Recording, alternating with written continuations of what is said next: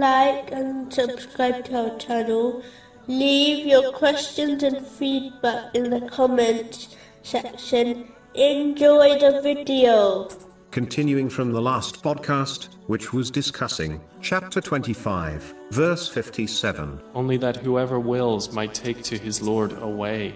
In a narration found in Sunan Abu Dawood, number 4606, the Holy Prophet Muhammad, peace and blessings be upon him, warned that any matter which is not based on Islam will be rejected.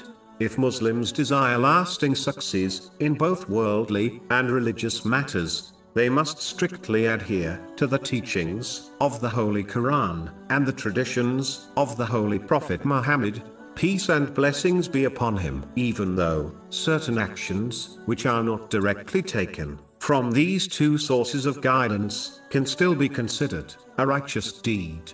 It is important to prioritize the two sources of guidance over all else, because the fact is that the more one acts on things which are not taken from these two sources, even if it is a righteous deed, the less they will act on these two sources of guidance. An obvious example is how many Muslims have adopted cultural practices into their lives which do not have a foundation in these two sources of guidance. Even if these cultural practices are not sins, they have preoccupied Muslims from learning and acting on these two sources of guidance, as they feel satisfied with their behavior. This leads to ignorance of the two sources of guidance, which in turn will only lead to misguidance. This is why a Muslim must learn and act on these two sources of guidance, which have been established by the leaders of guidance, and only then act on other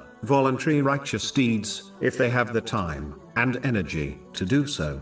But if they choose ignorance and made-up practices, even if they are not sins, over learning and acting on these two sources of guidance, they will not achieve success.